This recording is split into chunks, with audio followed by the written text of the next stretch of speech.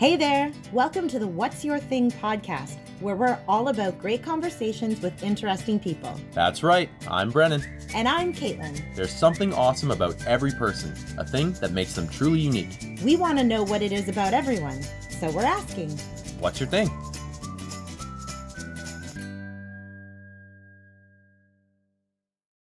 Episode 9, What's Your Thing podcast. Very excited to have our guest on. We're shifting back to the medical field. Our previous guest, a mutual friend, Kevin Hogan, was a pathologist, and I'm very happy to say today we have one of our favorite people in the world, a respiratory therapist, Mr. Bryson Kitts, joining the podcast. Bryson, thank you so much for being here. Thank you for having me. I'm your host, Brennan. And I'm Caitlin. Caitlin's off screen. She's running the behind the scenes stuff today, but she'll be enjoying the questions with us. But it's going to be my beautiful bald head with my Movember mustache asking most of the questions today. Bryson, thanks for being here. And yeah, as we said, you are pretty much one of the people who has a unique job in healthcare. You are on the front lines of it, but I'm going to let you explain it. What's your thing? Well, first of all, thanks for having me. I've been a big fan of your podcast ever since it came out. So 9 weeks ago? Yeah. Yes. Well, I'm a respiratory therapist. It's in the healthcare field. Not many people know who we are or what we do. And to be honest, most people are probably better off not knowing us anyways. Did you not tell me one time it's like you're the last one to know us and you're better off if you don't, or there's some saying like that? I thought it was really interesting. Well, a lot of people that run into us are either on a ventilator in a coma in ICU, or usually have a serious lung comorbidity in the community that we would follow. But sometimes we're there in the scenes and you don't realize because we might be there. We have scrubs. There's doctors, nurses. Like a good example would be labor and delivery. If there's a baby that comes out with meconium or anything in their lungs, we're there to help the team resuscitate and clear the airways so the baby can cry and become nice and pink and sit on mommy's chest, So that was going to be a question I had before we get into like the background of how you got into this. When people are at the hospital, I find if you, like we mentioned Kevin earlier, he's a pathologist, he does research and stuff like that. But when you're on the floor, especially as a patient, as you said, people are all in scrubs. Where do you fit in compared to maybe nurses, doctors who are practicing on the floor? I'm sure you do a little bit of like paperwork, charting, filing, a little bit of everything. It's a lot like any team sport. We're all on the surface together. We all have our roles. We manage to do it without bumping into each other. And in most cases, working together just makes a better outcome for the patient. So we all do our share of charting, and we all do our share of patient contact. But we do it in different ways. And when we collaborate and do together, we can put the whole picture together for the patient. So as a respiratory therapist, you're focused on the heart and lungs? Cardiorespiratory and cardiovascular mostly for us. Anytime you're on high amounts of oxygen, we'll be following you. And like I said earlier, if you're on a ventilator, which you won't always know about, we are with you. But it even goes as far as the community. There are some people who wear oxygen in the community because they have badly damaged lungs or conditions that don't allow their blood oxygen levels to be high enough. So we do home visits too. Anybody who has a CPAP machine has most likely met a respiratory therapist because we're usually the ones in there selling them, doing house calls, maintaining them. There is a wide range of areas that you might find us, but I guess you just don't know it. So what led you to finding that? How do you find your way into this career? Well, it's funny. It's a question that we like to ask a lot of people because, nobody really thought about that program coming out of high school. Like I don't think I knew what it was until you kind of told me you were taking it. A lot of people didn't. So it's kind of, when we're teaching students, it's kind of a common question we'll ask, like what made you in the program and whatnot. For me, it's an easy answer. It was my father who suggested it. He's an anesthesiologist by trade. He's retired now, but when I was in university, I was finishing up a degree, and I wasn't really sure what I was going to be doing after that. It wasn't going to lead me straight into a job, but I did know that I liked the sciences, especially healthcare. I mean, I grew up watching my dad, and he was always my hero, right? So, but even listening to conversations he would have, and I always found it so interesting.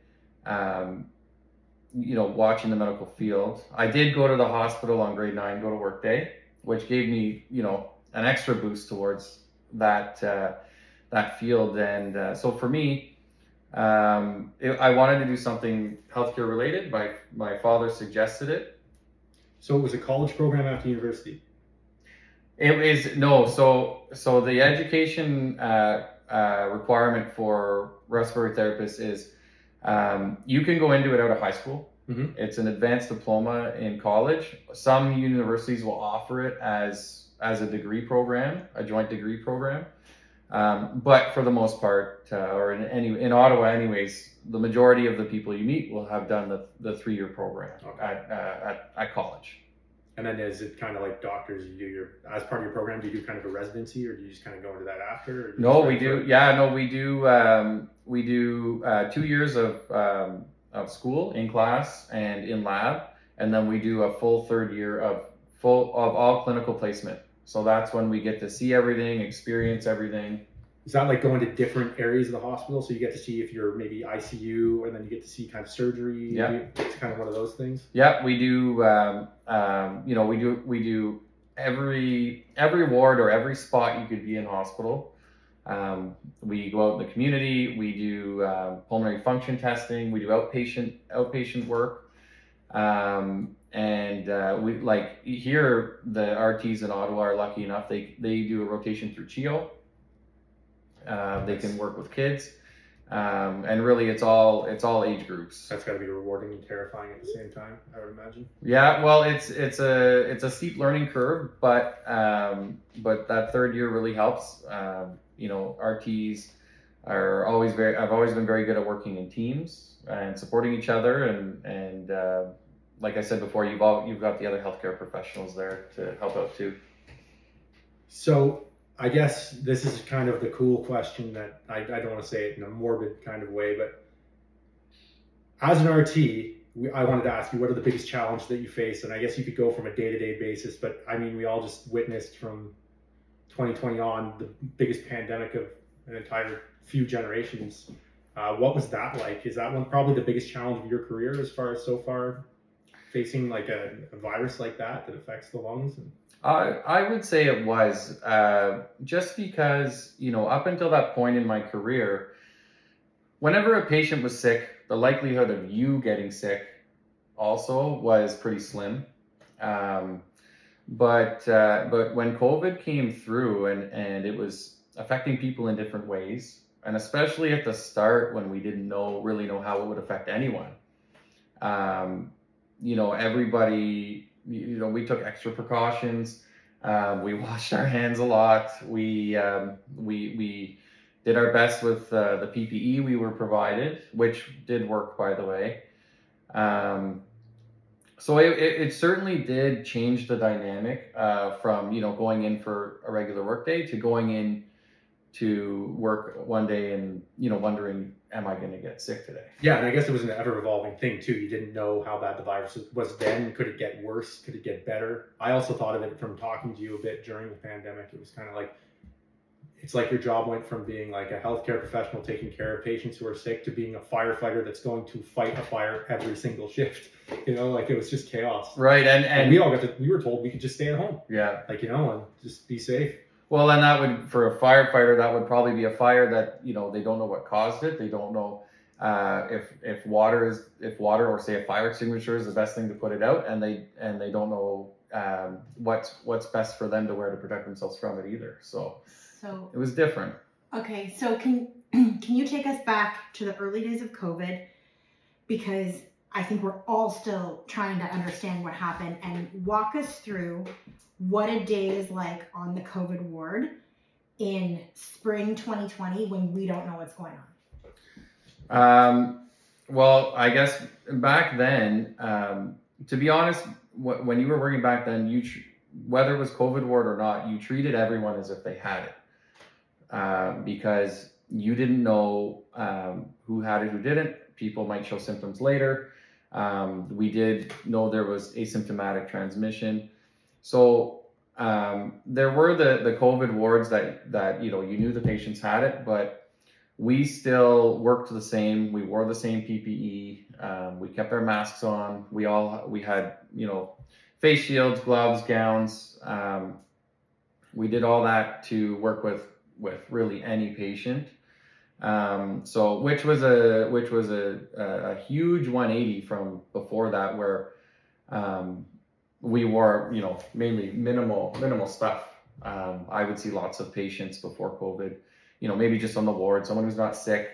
I may not wear a mask, but at the time we didn't have masks, weren't a regular thing to wear unless you felt there was a need to do it. But so did you see a lot of positives? I can only imagine that a lot of research came out of this that just showed like the shift of like health and safety, cleanliness in a hospital ward. You probably learned a lot from those experiences. Did the culture shift? Absolutely. Certain standards have now been like a lot has changed with infection control. Just look at the mRNA vaccines, right? How quickly that those came to fruition. To roll something out like that would generally take a very long time. We had those pretty quick and into arms pretty quick. It was like a pretty cool thing to watch how the whole entire global community kind of came together around this one thing that you saw like. But I mean, it wasn't just us. Everybody learned. People were washing their hands. People were wearing masks in grocery stores. People were wiping down cart handles. We learned a lot where we were, but I think the learning curve was more a global thing than anything. Did you find in the chaos when you were working and it was absolutely nuts and you didn't know day to day, like you have a family, I'm going to work, am I going to get sick, am I going to get my family sick? One thing I thought was pretty cool at the beginning was how the community kind of came together in support of people like yourself or people who were on the front lines, and people were donating masks, making masks. Did that help you through the day to day? Oh yeah, absolutely. Like, at the start we were worried about that PPE shortage. So the masks, everything, even like the hats that got made for us and stuff, because we'd cover our hair too. We weren't sure if droplet particles getting on our hair would transfer to our hands, things like that.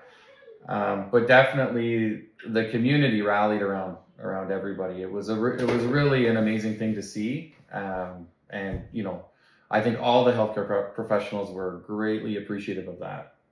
Oh, it's like, I don't think it's pretty fair to say we were all pretty grateful to healthcare professionals too, because we didn't know anyone, I guess, at that time at the beginning. I remember it was pretty scary. You're thinking like, am I going to get this? Is it going to you're hearing all these stories about like nobody knew what was going on. And then you saw those movies like Outbreak back in the day. And you're like, is this literally like, you see shows like The Walking Dead. I know it kind of sounds silly, but it's like, could this be absolute, like what if it was like the bubonic plague or something like that? That is absolutely terrifying. Well, I think something interesting to know is that your wife is also a respiratory therapist. Yes. And your children were very young. Yeah. And so we're all locked at home, not knowing what's going on, and you and your wife are in hospitals and you're going to be interacting with COVID patients. So how did you do that with your young babies at home? We honestly, we just did our best when COVID first hit.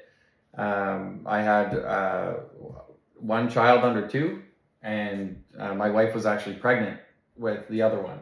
So both of my family members fell in the high risk category.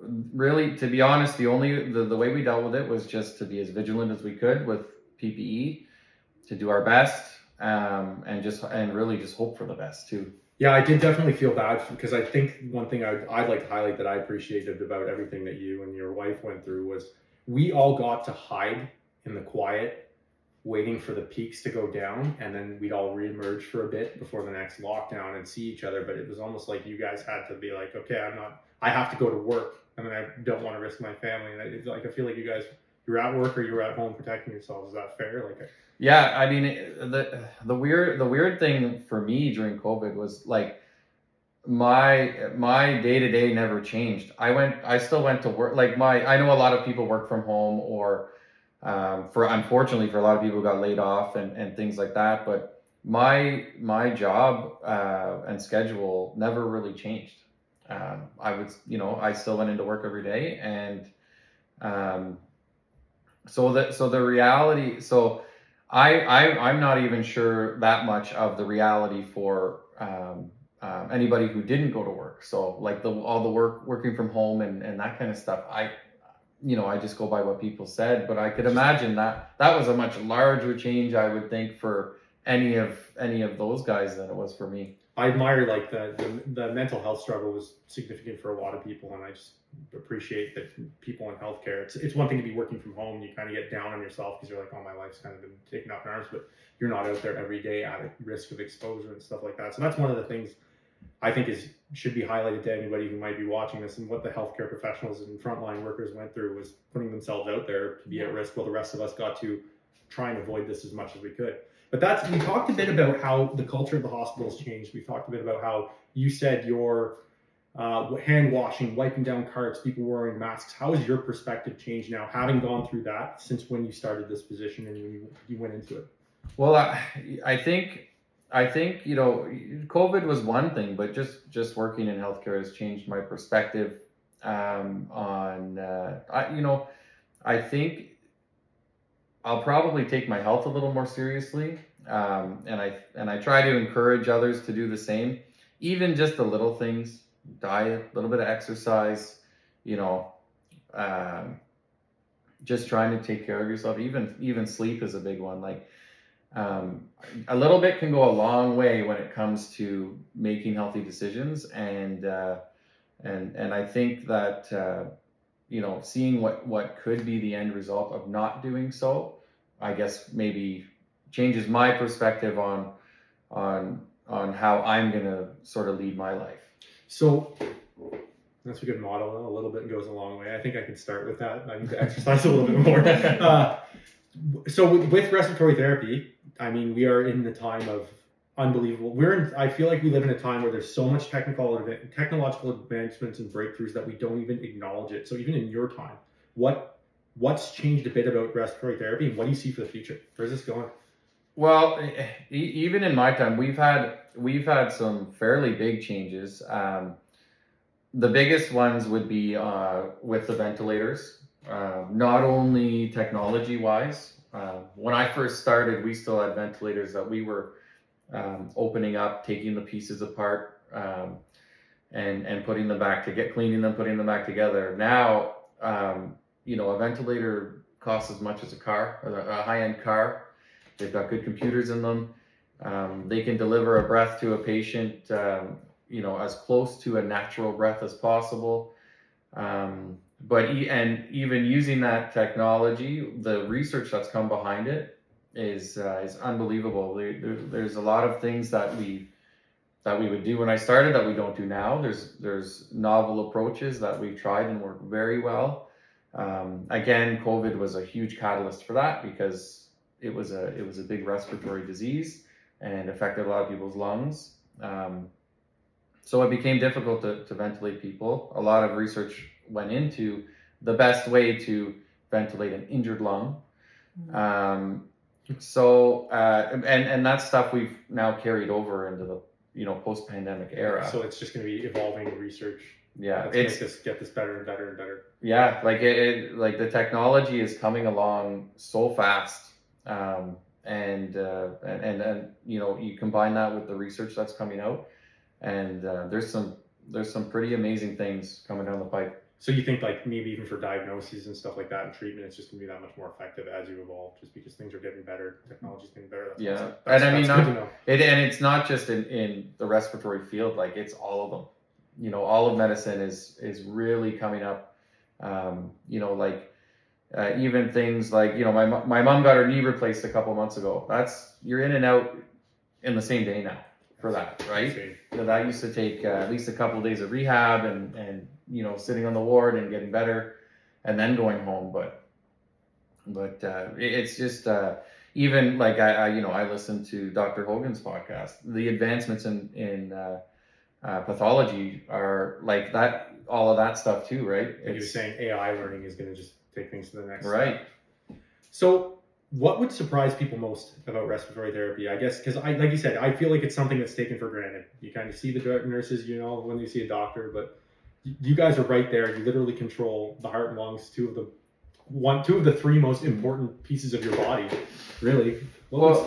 I think probably I touched on it earlier, but I think probably the biggest thing that would surprise people is just, you know, how much we are there that you don't realize. We are always, you know, I guess. We never advertise our presence. And in most cases we're sort of we come when we're called type thing. So a lot of times we're in and out because our patient assignments or the things we need to do, we usually do things quickly and move on to the next person. But I think to answer your question, it would just be that, you know, we're there, you know, and people don't really realize it. I guess, like I said, it's taken for granted. You are literally there at the most important points, and people kind of, they either don't want to meet you or they don't get to meet you because you're saving their life and then they're recovering. So you obviously have a very important job. The people in your profession have been through a lot, just like anyone in healthcare and emergency services, frontline services in the last couple of years. Is there any takeaways from this kind of podcast that you'd like people to know that a respiratory therapist could kind of, some information that you could share, something you could tell people that you just want them to know about your trade? You know what? Not really. Like, we're there whenever anybody needs. You know, a lot of people will run into us at some point, some more than others. But really just for my trade, like, you know, we're there to help. And I guess, you know, just if to do your best and be as try and work on being as healthy as you can, so you don't end up with any issues later in life. My takeaway, I think, is diet, exercise, sleep. Yeah. Just a little bit They at a go time. a long way. Start a little bit at a time. That's right. I'll go for like a 10-minute walk to the fridge after this podcast. Grab a beer. Grab a beer. Just take 10 minutes on my way. So thanks a lot for doing that with us. Like, now we kind of end with a little bit of fun. If you got anything you want to share, we know about your thing. Tell us something that's not about your thing, that's about you. Well, I mean, to be honest, right now, my kids, my wife, they're my life. I have two small kids, two little girls. They're 5 and 3, so they're very busy. And now they're getting even busier because they're getting old enough to start skating and swimming and sports and stuff. You know, I'm an RT who works shift work, so I do work a lot of weekends. So my spare time is I spend as much as I can with them, but I do, you know, like to keep an interest in my hobbies, like, you know, hockey. I like to be outside, fishing, hunting, yeah. going up to the cottage, and, you know, all summer long is something we love to do. And yeah, it's a lot of fun. yeah. And I think it's important to say, because we mentioned her twice now, but your wife's name is Carrie. Yes. And she's a respiratory therapist too, and she worked all during COVID. So Yeah. And thank then, you, Carrie. yeah, well, that's just, I guess the way I would close this is, yeah, thank you, Carrie, but also to, it's kind of neat to have people like yourself on here. It gives a human side to what everybody saw in that chaos, and for yourself, the other respiratory therapists, especially working with the pandemic, and then everybody else who was on the front line. You know, this is an opportunity for us to say thank you, and, you know, anybody who's watching, I'm sure they want to express it as well. But that being said, thank you for everything you did. But also, thank you for being on here. Hey, thank you for having me. It was a pleasure. Yeah, we had a blast. That was really good. And Bryson Kitts, is there anything you want to plug for the Ottawa Hospital or anything like that? Charities or anything like that? I know the Heart Institute is really important here in Ottawa. Every hospital has a foundation that you can donate to. So, depending on what part of town you live in, or depending on everybody has a history with one of the hospitals around. They've all got foundations. They're all a little bit of money always goes a long way for them. So I think Ottawa's pretty cool. You can kind of do your research and donate to something that means something to you, right? Yeah. Research. Yeah. So that's it. Check it out. Ottawa Hospital. And Bryson, episode number 9, What's Your Thing podcast. Thank you so much for being here. Thank you. So make sure to check us out. whatsyourthingpod.com. Check us out on Instagram, YouTube. Follow us on TikTok. Check us out. We're going to have a blast. What's your thing? What's your thing?